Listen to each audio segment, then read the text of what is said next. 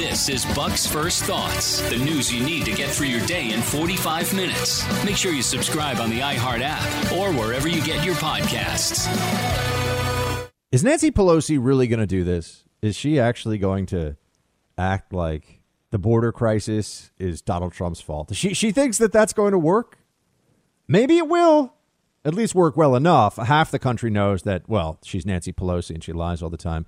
But the other half of the country has got to figure out at some point that the enormous surge at the border is coming at a time when you can draw a straight line to connect it between to connect the Biden administration with what's going on down there. And now the numbers are becoming the problem.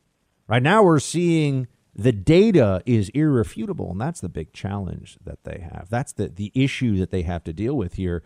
And Democrats are in a little bit of a panic. They like this long term. They don't want the short term ramifications. They don't want to have to deal with what it means for the American people to see that the border is effectively open already, that the border is out of control, which is what's happening right now. And when you understand that this is because of Democrats, you can see how that may be a problem for them in the midterms, assuming they can't get amnesty done by them, which they may very well do. But I also want you to be paying really close attention these days to what's going on with censorship online. This is a huge story, as you know, keeps going. And what happens is this, and this has happened to me. You know, social media allows you to speak online and to share your thoughts. But there are all these groups now that find people like me and they target you for wrongthink. And I'm serious. Once you get on their radar, they decide, these different fact checkers and censors, that they need to make an example of you. And they do this to everyday folks, too. I mean, they'll actually kick you off of these platforms. You don't have to be a blue check. You don't have to be somebody who's known.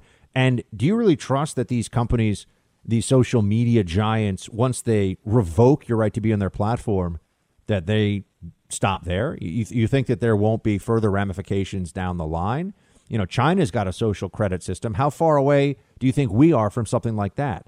That's why I want you to try to protect yourself. It's what I do with ExpressVPN. If you ever wonder about this, you got to know ExpressVPN is the one place you can go. It's the one tool you can use to anonymize so much of your online presence by hiding your IP address. I mean, this is a critical tool because otherwise everything you do is being tracked, can be sold. It's bad news. ExpressVPN couldn't be easier to set up. You just tap one button on your phone or computer and you're protected. ExpressVPN also encrypts 100% of your data to protect you from hackers and internet bad guys. It's finally time to say no to censorship and take back your online privacy. Go to expressvpn.com/buck. By visiting my special link, you'll get an extra 3 months of ExpressVPN service for free. Go to expressvpn.com/buck. Protect your online activities and presence today. expressvpn.com/buck. How do they stop the border crisis? You start with that question. What would it require for this to end? How would they make this go away?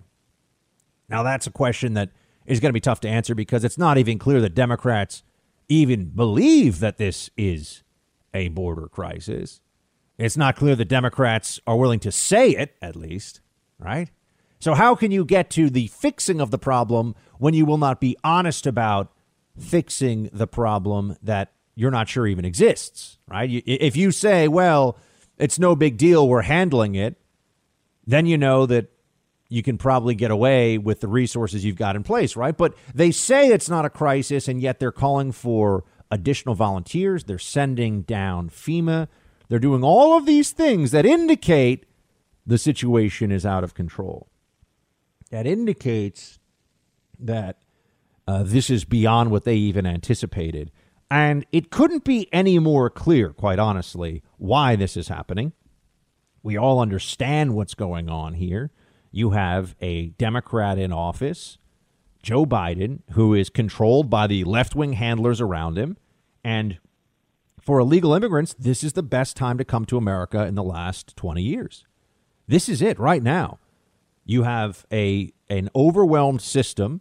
You have a party in power at the federal government level that has no interest in stopping or deporting you, wants to find whatever reason it can to let you stay in the country.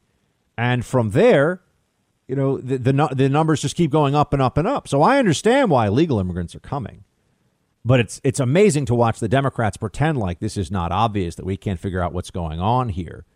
Here is Pelosi, first of all, doing the usual. What have I been saying all along? When the economy starts to go south, which I unfortunately believe will happen toward the end of this year, even though it should be taking off like a rocket ship, but you have trillions of dollars of spending going to, in many cases, bureaucracies, non-productive uses of capital, Democrat state and city budgets getting a whole bunch of taxpayer dollars. That's not gonna juice the economy. That's not gonna make the private sector hum.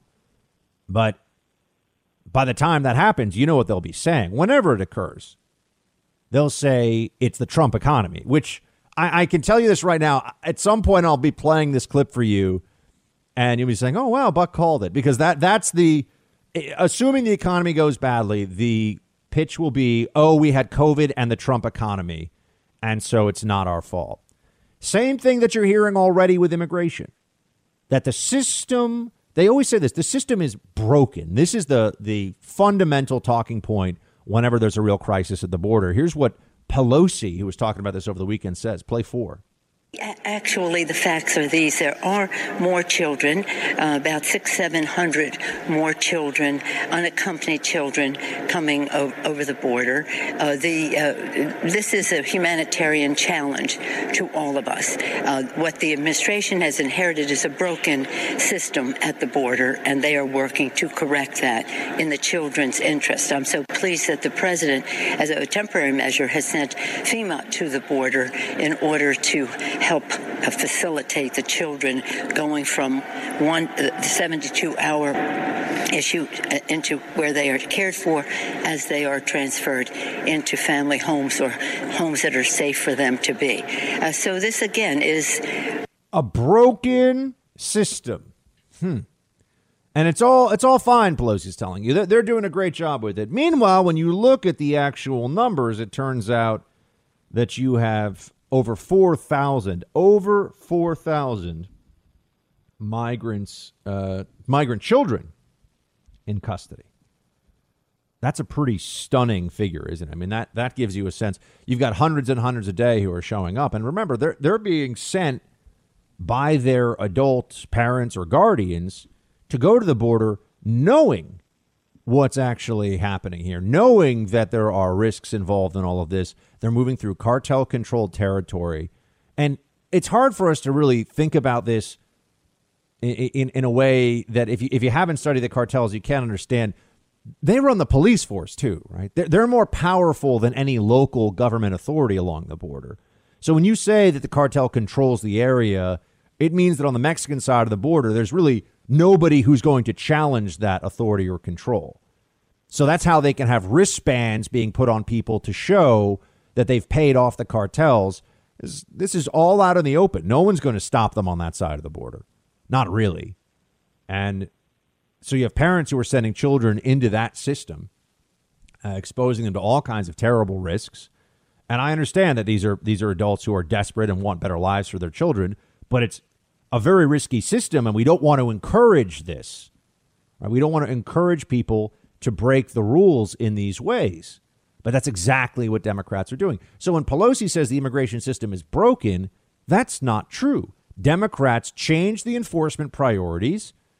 They have the benefit of seeing what Trump was doing when this happened the first time around. Remember, there was a surge of migrants under the Trump administration, and it took time to get it under control. But they figured out the Remain in Mexico program and really enforcing the asylum rules much more strictly, being much more willing to turn people away at the border who are clearly coached and shouldn't pass a credible fear test, essentially tightening the regulations that are in place. And then with Remain in Mexico, that eliminated the whole incentive for adults, because if you show up at the border and you say, I want asylum in your country, and American Border Patrol and well, it's really Immigration and Customs Enforcement says, OK, you get to wait on the Mexican side of the border. We'll bring you in for your hearing date. And if on that hearing date you don't qualify for asylum, we're going to deport you.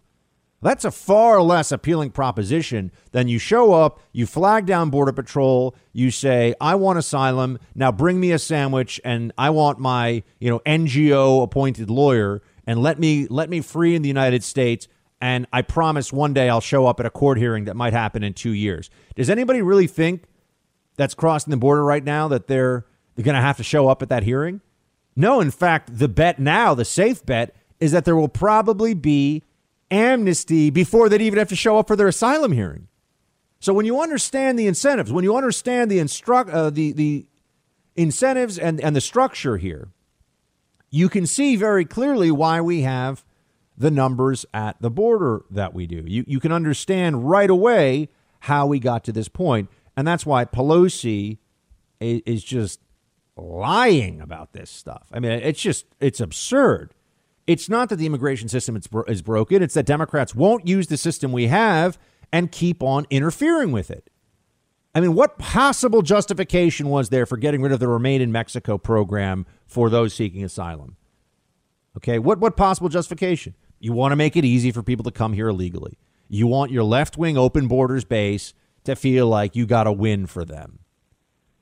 And to give you a sense of how desperate they're getting now, and how much they're willing to just say whatever they think is going to work here. They'll say whatever they have to in order to take the attention away from the failures of the Biden administration and all this. They've come up with some really creative reasons for why it's all happening right now. Why are all these people crossing illegally in the United States in record numbers? Here's Pelosi, play 5. We have to also look to Central America and Mexico and the rest. The corruption, the violence, all of that so bad. My most recent trip to the Northern Triangle, that would be Honduras, Guatemala, El Salvador, you saw the impact of the climate change, mind you. These people were leaving because of the drought. They couldn't farm, and they were seeking other ways to survive. So there are many reasons that go into this, but the fact is we have to deal with it at the border. And many of the people, some of the people coming there are seeking asylum. And I always like to quote our friends in the evangelical movement. At one of our rump hearings we had before we had the majority, the representative said to us, the United States Refugee Resettlement Program is the crown jewel of American humanitarianism. These are not refugees. This is the fundamental problem with the way the Democrats talk about it. I want to be in America. There's a better economy and better state benefits than there are in, a whole lot of countries all over the world, but notably in this case, El Salvador, Honduras, and Guatemala. That is not a refugee issue. That is an immigration issue. And I don't blame people. I have no animus. I have nothing. I don't feel like these are bad people or anything like that at all.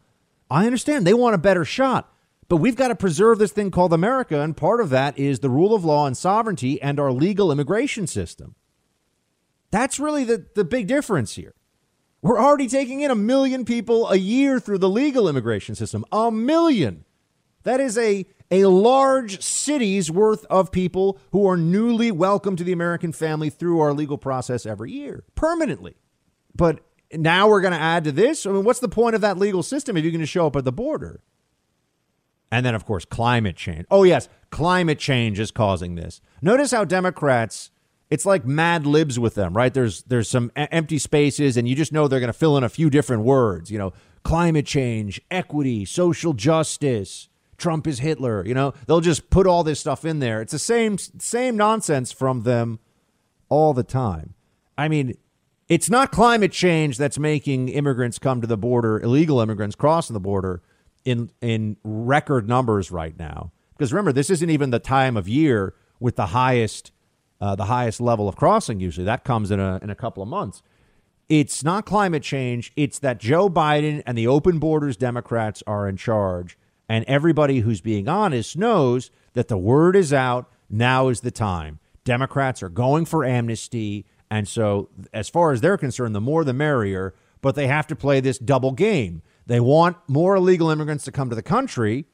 And they want to tell the American people, oh, no, don't worry. We're handling this issue in a humanitarian way. What does handling it mean? Does that just mean they're letting everybody in? Because that's actually not what a majority of the American people want. By handling it, they just mean we're processing as quickly and as comfortably for these illegal immigrants as possible. That's not what the American people are most concerned about right now. You know, when you think about sadly having to prepare for this again, right? And I know there's a lot of folks who think that, you know, due to climate change and due to the globalization in general, it's inevitable we're going to deal with more and more viruses like this. The biggest lesson you're going to take away to prepare for the next one? You know, there are a couple of lessons, Chuck. There are lessons domestically. There are lessons public health-wise, scientifically. Let's take global to begin with. We have to have a better global health security network of interconnectivity, of communication, of transparency, so that we are talking to each other all the time and know what's going on.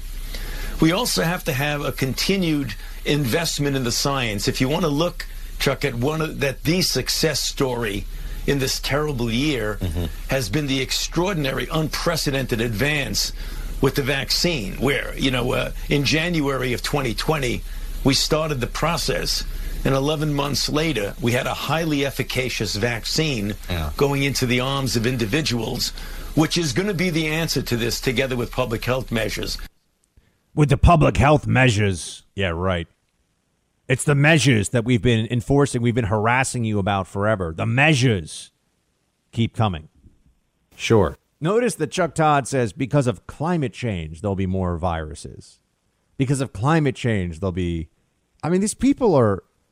It is a cult. I mean, it's a religious belief. There's going to be more viruses out there that are spreading because of climate change? Really?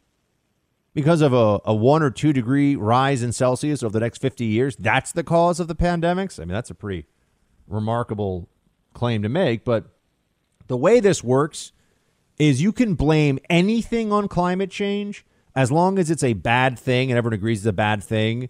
It's like you're adding to the bank of the badness of climate change. So people will nod their heads. People will bleat like sheep. Yes, they're fine with it. Yeah, you know, oh, man, why the stock market turn on me today? Must be climate change, man. Oh, gosh, you know. Why do we have all these inequities in American society? Climate change. You can blame anything on climate change, and the liberal orthodoxy will sign off on it. That's just the way it is. Because it's a way of brainwashing everybody to think, oh, my gosh, climate change does all these terrible things. We have to take it so seriously. And you say, well, hold on, does it really do any of those things? How dare you? Look at all the things it does. Not even allowed to have a discussion about it. Not allowed to get into it at all. But I want to say, you know, they're overwhelmed at the border, and what you're finding out, while they're saying that climate change is causing that, what you're also finding out is that, you know, kids are in bad circumstances right now. You know, kids are not doing well at our southern border. There are thousands of them in custody, and they're being held in adult detention facilities in some cases in what look like jails. Now, I bring this up because I remember when during the Trump administration, it was the kids in cages line that they would yell, and it was all about how much more moral Democrats were than Republicans. That was all a fraud, right? We get that now. That's a fraud. They can say, oh, it was mean and it was immoral when it was Trump doing it. Now it's just the logistics. It was the logistics then, too, friends. They didn't have facilities set up for children at the border because we had never faced that before. And the fact that they were separating adults from children is because when you arrest and process somebody, that's what you do. So they weren't ready for it because it hadn't happened before. We've already gone through all of this. And what Democrats are doing is unlearning those lessons. And this is why Ron Klain is out there saying, oh, we're working so hard to make sure that all the children are getting housed properly. Play 11. So we're working very, very hard on this problem. We inherited a real lack of capacity. It's hard to ramp up that capacity. You can't just take children and put them in a hotel room. They need to be in a place where they are safely protected. They need to be in a place with staff. The staff needs to be trained. The staff needs to be licensed. These are very, challenging needs that we are rapidly moving to accelerate. But there's no question at this point in time, we have too many children in these Border Patrol stations. Yeah, too many children. Kids in cages all over again. That's where we are. Now, the media won't talk about it that way because they don't want to hurt their buddy Joe Biden, who still no press conference. What are we now? We're going to get to 50 days in, no press conference?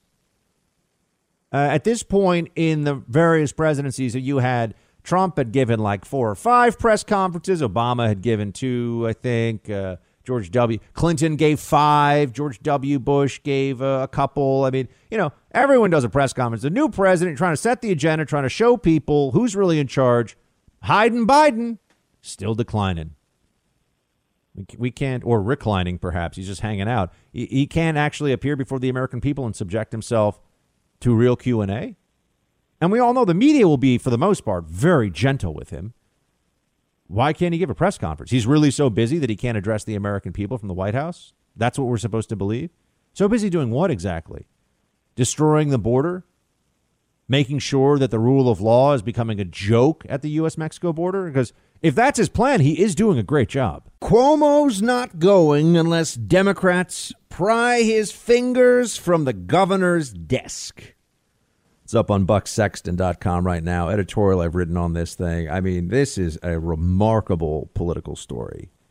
And it's one that should get your attention because of so much of what it brings to bear. The media being a bunch of dishonest hacks, the Democrat Party having no moral authority really whatsoever, but then pretending that it does. And ultimately, the disaster of the disaster of the nursing home situation and just the Democrat lockdown policy in general, which I'm going to be trashing a whole lot more today. But like I said, at bucksexton.com, you can check out the actual editorial because here's what we know has gone on. I mean, you've never had a faster descent for a celebrated politician, I don't think. I don't know of anybody who's gone from hero to zero in politics as quickly as this guy. The only person that I could think of maybe was John Edwards for a period of time there, but Republicans never liked John Edwards. And he was always a slimy. Remember him, the ambulance chaser who was going to be the Democrat presidential candidate? You remember that guy? And then, with the lady who like sold, wind chimes and dream catchers or whatever in the store. He had an affair with her. And then he said that he never cheated on his wife while she had cancer. He only cheated on his wife while she was in remission from the cancer. And she ended up dying from it. That guy that Democrats, because Democrats are so moral and ethical and good. And, they hate Trump because he's not an ethical person. But anyway, I've never seen somebody really fall the way that Cuomo has. Certainly not as quickly as he has. And there's a growing chorus here of people that want him gone. Right? We've gone from the love gov and Cuomo sexual as terms being used to describe this guy. And they were even talking about him running in 2020. You remember that? Now he's under siege on all sides, and the forces that are demanding his ouster are closing in. I mean, this is an astonishing turnabout for a guy who, not long ago, you remember this, he was doing victory laps on his brother's CNN show, making jokes about who their mom liked more and oversized Q-tips and the whole thing. But who is calling for him to be gone now? A lot of Democrats are finally saying he should go. Perhaps the best one, because these two guys, when two people you really don't like go after each other in an argument. I'm sure you've been in an office setting or maybe back in school where two people you really don't like just lay into each other. Verbally it can be. It doesn't have to be like a fist fight, but they're just in each other's faces. I mean, it's kind of like what Kissinger said about the Iran-Iraq war, where he hoped they could both lose. You're watching this and you're just going, I don't know who's going to win, but this is going to be entertaining. And that's how I feel about watching this particular politician, Mayor Bill de Blasio, formerly known as Warren Wilhelm. Yeah, from Germany. Warren Wilhelm. That was his name, in case you didn't know that. Changed his name at like age 20-something. It wasn't a little name change, right? You could say, oh, Buck, your name is James Buckman Sexton, which is actually true. Yeah, but Buck is the name I've been called since I was a baby. It's part of my middle name. That's always been. But, he changed his whole name, which you're allowed to do. I just like to point out Warren Wilhelm. That's a pretty intense one. Here he is saying that Cuomo must resign. Play 12. He should resign right now because he's holding up our effort to fight COVID. He's literally in the way of us saving lives right now. Do you believe that he and his administration deliberately tried to cover up the scale of nursing home deaths? I don't have a doubt in my mind. Everything was about his public image. Everything was about his political future. It was not about what people needed. And by the way, it was about campaign contributions. The nursing home industry, the big hospital systems, they gave him millions and millions of dollars. And he went easy on them. And he tried to cover up for everyone, not just him, but his donors. And I think the investigations are going to prove this, Margaret. This was a thoroughly corrupt situation. And he just needs to resign so we can actually turn the page. Mm-hmm. And look, it's an optimistic time, as you started out this morning. It's an optimistic time. We got to put the past behind us. Well, and Andrew Cuomo can't lead us into the future. Well, we've got the people of the state ready to reopen, but we need to get him out of the way to do it.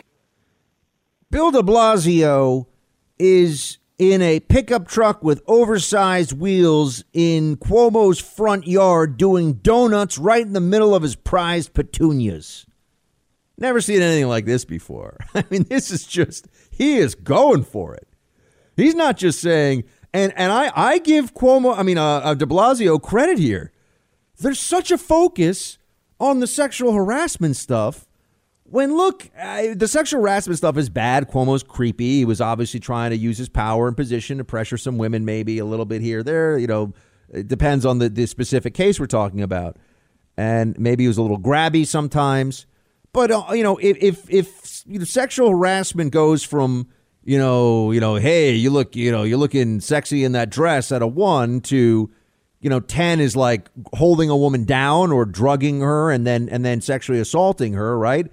What Cuomo did is like, so far from what I've read, I could be missing one or two, is, I don't know, a 2 or 3 on the scale. I mean, he's not Bill Cosby, folks. He's not Weinstein. He's not Harvey Weinstein. He's not these guys that did really, criminal, vile stuff and got away with it for such a long time.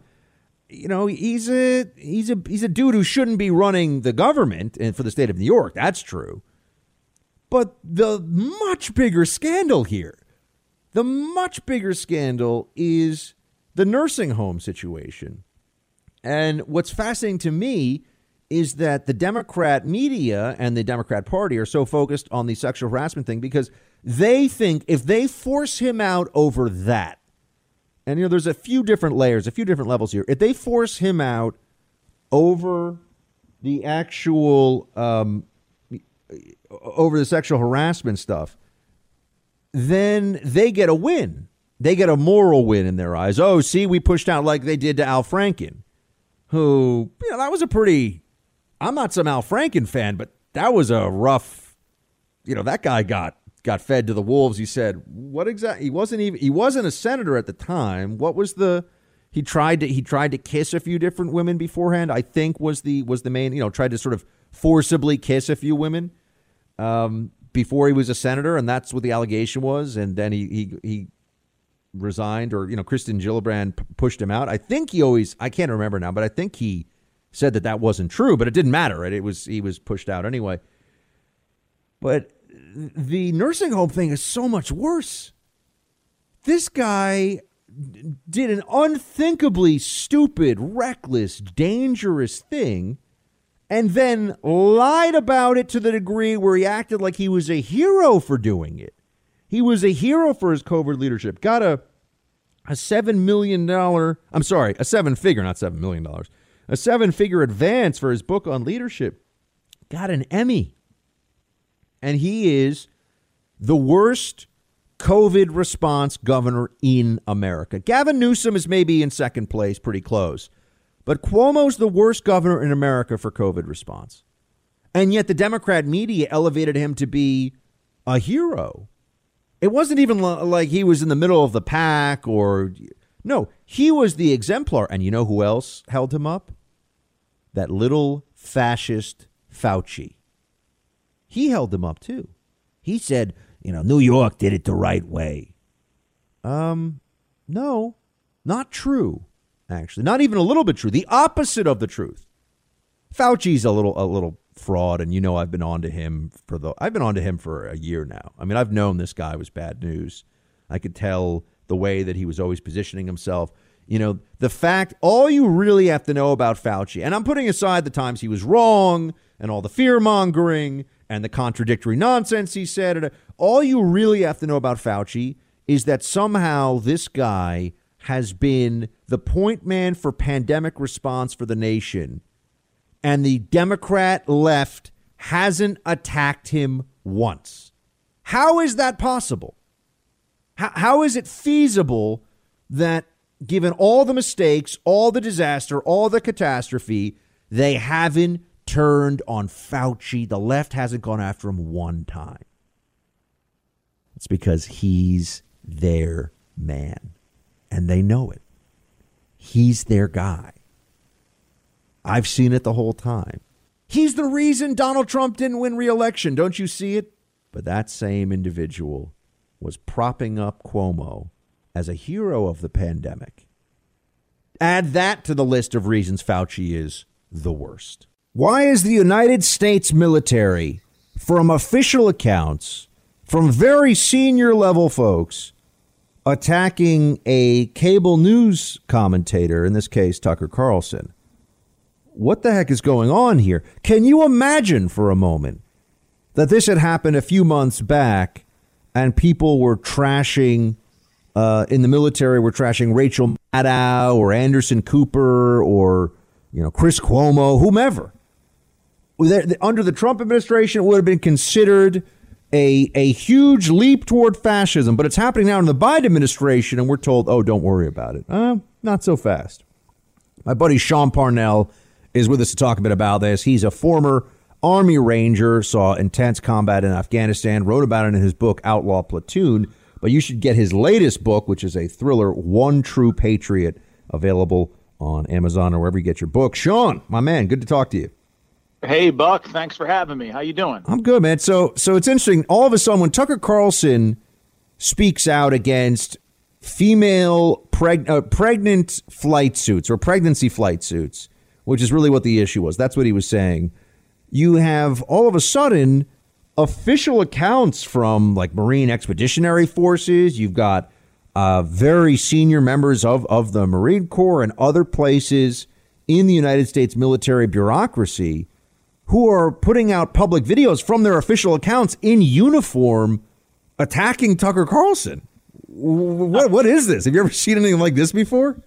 I haven't. I really, truly haven't. In fact, they train you to not make public statements while in uniform from official accounts. It's unprecedented, this type of behavior, and it really should concern every American, regardless of their political party. And to circle back to what Tucker said, yeah, it was about flight suits. I think what got many of these folks up in arms was that he said pregnant women shouldn't be fighting our wars, right? And here's the thing, Buck. Two things can be true at the same time. We value women in the military. They make us stronger. They're a force multiplier. But we can also recognize that pregnant women should not be in combat. It's actually, and what blows my mind here, Buck, is that it's against DOD policy for pregnant women to serve in combat anyway. So we're making a big deal about this. And somehow, what these senior military leaders are doing, right? They're twisting Tucker's words, which in essence means they're pushing a propaganda operation onto the American people by making it about women in the military, right? Women in the military make us stronger. Diversity makes us stronger. Okay. But that's not what Tucker said. He simply made a point about pregnant women serving in combat, and that is against DoD policy. Never mind the fact that I think these military leaders, the generals and the sergeants major, are incorrect about diversity being, the military's greatest strength. Of course, we are all stronger with a multitude of different opinions and backgrounds, of course. But it's the unity, looking past that diversity, that makes us an elite fighting force. I had the most diverse group of soldiers that you could possibly imagine. Black serving next to white, Christian, Muslim, atheist, liberals, conservatives, all in the same foxhole. But if we focused on those differences every day in combat, we would all be dead. We would have never united. What makes our military exceptional is we can unite beyond those many differences under a common banner as Americans. It's not correct to simply just say, yeah, we're diverse and that diversity makes us stronger. Yeah, it's part of it, but it's the unity that makes us stronger.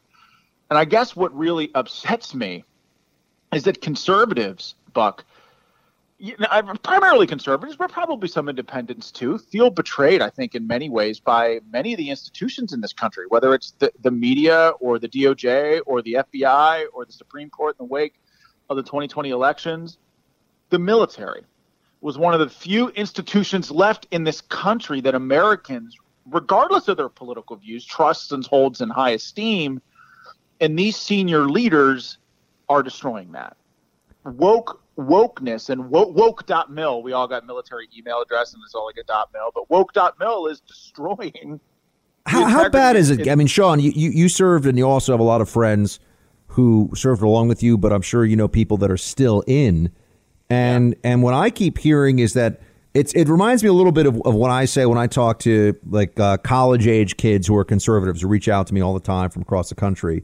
And I say, look, college campuses were left wing when I was there. Right. There was crazy. So there was a flag burning on my campus right after 9/11 because of the genocide of Native Americans. And what those things have to do with each other, by the way, is, this is like lunatics. But the point is, it was left wing. It was crazy. But now it's gotten even worse. I mean, now you have conservative speakers that go to campus that are physically attacked by mobs. And the campus says, well, that's their speech equals violence. Anyway, I'm bringing this up because from what I remember, and I spent a fair amount of time around the military as a CIA civilian in Iraq and Afghanistan. And so I was on military bases for months and months at a time. And there was a wokeness then. I mean, I remember all the sort of diversity propaganda stuff in military bases, in combat zones where people were fighting and dying every day. Like, got to remind everybody, diversity is our strength. I'm told that it's worse now. And that's what I want to ask you, that people are saying, no, it really has crossed the line. The same way that campuses now shouldn't get anyone's like alumni dollars, and people need to really rethink that. A lot of campuses. The military has crossed the woke Rubicon is what I'm hearing secondhand from people. I want to know what you're hearing. Well, yeah. I still have lots of friends in the SEAL team community, lots of friends in the infantry or special operations community in the military, special forces guys.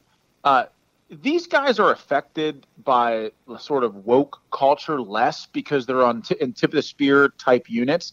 But I will tell you, man, like almost every commander, and you and I have talked about this, generals and senior leaders in the senior military for a long time, and I don't know why, tend to be center left.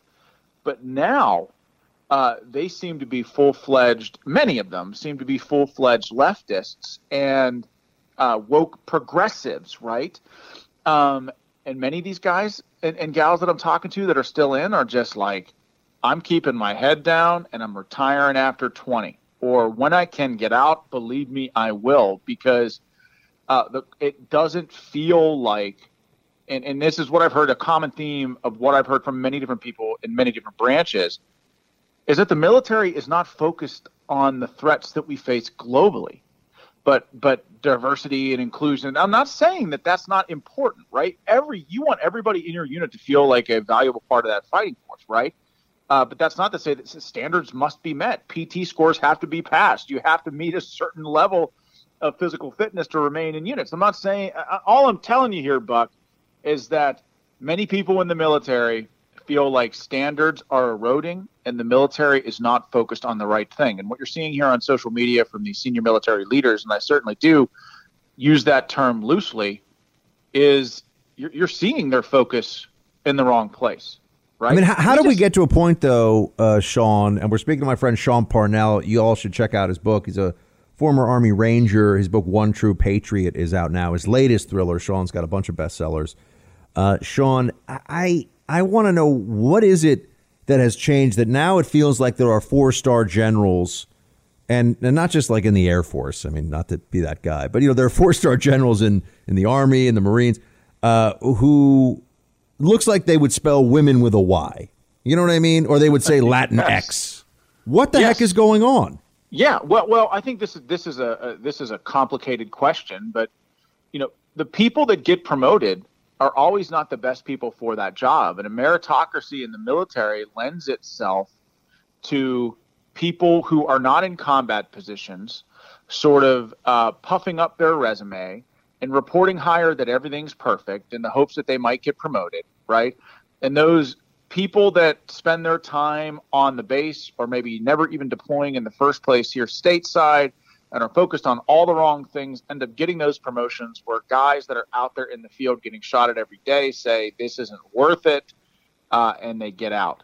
So over time, you have the people that were in the rear with the gear getting the promotions, and the people who actually saw war up close and personal get out, right? And that's why I think, the major criticism of some of the senior leaders in the Pentagon, and Rand Paul just said something about this the other day. Pentagon leaders focus too much on getting ourselves into these forever wars. Well, I mean, generals would be a lot more hesitant to thrust us into conflict if they themselves were in the trenches at some point in their career and saw the horrors of war up close and personal, right? I think part of the reason why we are in this perpetual cycle of war is only on the rarest of occasions, the real and true combat leaders make general. Like the days of the Pattons of the world becoming general are over. If you're a general in today's day and age, you are a politician first and foremost, and therefore beholden to this woke culture out of fear of being canceled, right? Like Patton wouldn't exist in the military today.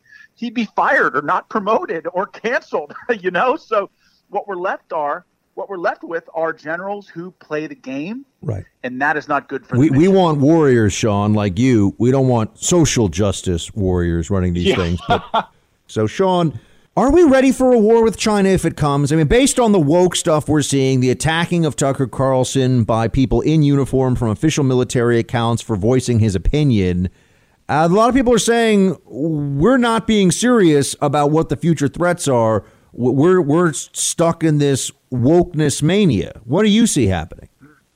I think that we are not ready for a war with China. China is the greatest military threat I would say that this nation has ever faced. Now, Nazi Germany and the Japanese at the height of World War II were formidable.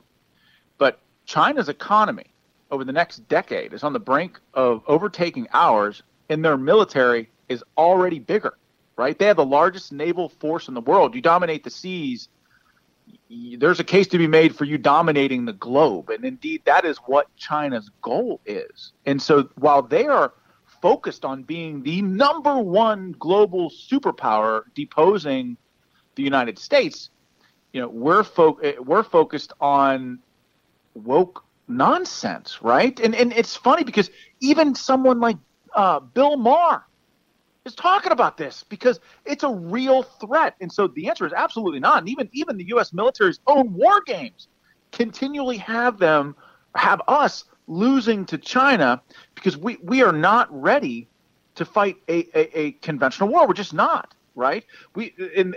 That's primarily because we've been entrenched in counterinsurgency in the Middle East for a long time, and China's more of a conventional threat. So there has to be a migration that takes place from a force that's capable of waging, asymmetric war in a counterinsurgency environment to a force that can fight conventionally.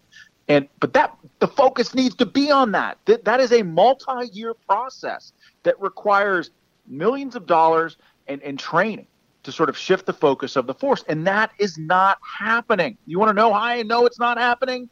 because you have somebody out there, Command Sergeant Major Ben Lemon, and I'm saying his name because he's out there on Twitter from an official account saying that, Tucker, you don't know. Trust me, you'd know if the DOD attacked you. What the hell is that? That is unprofessional. And by the way, if any of his soldiers did that, he's setting a very poor example for them, Buck, because if any of his soldiers did that, that they would face UCMJ action in 24 hours after posting something like that on social media. So not only is it a dangerous precedent, unprecedented really in our nation's 240 plus year military history, but it sets a horrible example for our troops, and we're not focused on the right thing because China is beating us right now, and we better start focusing on it. And I have to say, the willingness that the left has to pretend that there are no gender differences in sports, it feels like that has largely now translated into the military. And as you told me many times, Sean, women are a valued and essential part of the United States Armed Forces. That said, when there were when they set up what was it, the testing, I believe it was DOD a few years ago. They tested essentially females trying to go through what Marines go through and their combat readiness and standards versus a comparable male unit. I mean, and it was just there were enormous, obvious differences in running times, weight carried, injury, everything. I mean, basically, the women, after being put through the training, weren't at a combat readiness or combat effectiveness status. So why are we not allowed to talk about this? I mean, because people look at this, they say, if we don't deal with this now, the way we find this out the hard way is we put out women into frontline combatant positions and they underperform and people die. Yeah, well, I mean, we've already got women in those positions, and my thoughts on this are in an all volunteer force, I personally believe, hey, if you're a woman and you want to volunteer for the infantry, fine, you should have that opportunity. Like, I've got a daughter, I want her to serve. If she wants to serve, I want her to be able to serve in the way that she wants. We're an all volunteer force, but at the same time, if you volunteer for the infantry, one standard has to be met, right? Because that's in garrison, and that's a physical training standard, right? That standard has to be maintained whether you're a male or a female. And if you're a woman that can maintain that standard, believe me, I've met some women in the military that can outrun me. I've met some women in the military that could probably outruck me. And if they can continue to meet those standards, fine. They can be in the infantry, fine. But the most important thing is they have to be able to meet the standard. And I think what you saw this last week is, and this is what everybody's fear was about integrating a multi-gendered unit, especially combat units on the front line, is that the standard would not be maintained. And what you saw was the gender-neutral PT test. 65% of women failed the gender-neutral PT test when administered. And our woke military leaders said, well, we have to reevaluate the standards and make them more fair for women. And so that everyone's worst fears seem to be being realized. Right. More fair for women in this case means lowering the standards. They can try to adjust the language. It means lowering the standards. Yes, that's exactly right. Everyone was afraid that putting women in combat roles and frontline leadership, in frontline positions, the standard would be compromised to accommodate, and that looks like it's what's happening right now. Sean, I worry about this, man. We only got about a minute, but just the usage of our troops as props in D.C. with this whole QAnon coup threat that doesn't really exist. Just give us your 30 seconds of what you see as going on here. Well, I'll tell you, we got 2,500 troops in Afghanistan getting shot at every day, right? We got 5,000 troops in D.C. Where do you think, just by making those two comparisons between Afghanistan and D.C., where do you think the focus of our military leaders is? Is it the external threats that our country faces on a day-to-day basis, like threats that maybe we face in Afghanistan, and definitely the threat we face from China? Or is it in like suburban Virginia in the wrong place? Yeah, it's domestic. It's wrong. Those troops need to be sent home, and our capital needs to be reopened. Sean Parnell, everybody. One True Patriot is the book. Former Army Ranger, great novels. And also, if you haven't read Outlaw Platoon, I'm a big fan. Sean, thanks so much, man. Appreciate you joining. Thanks, Buck.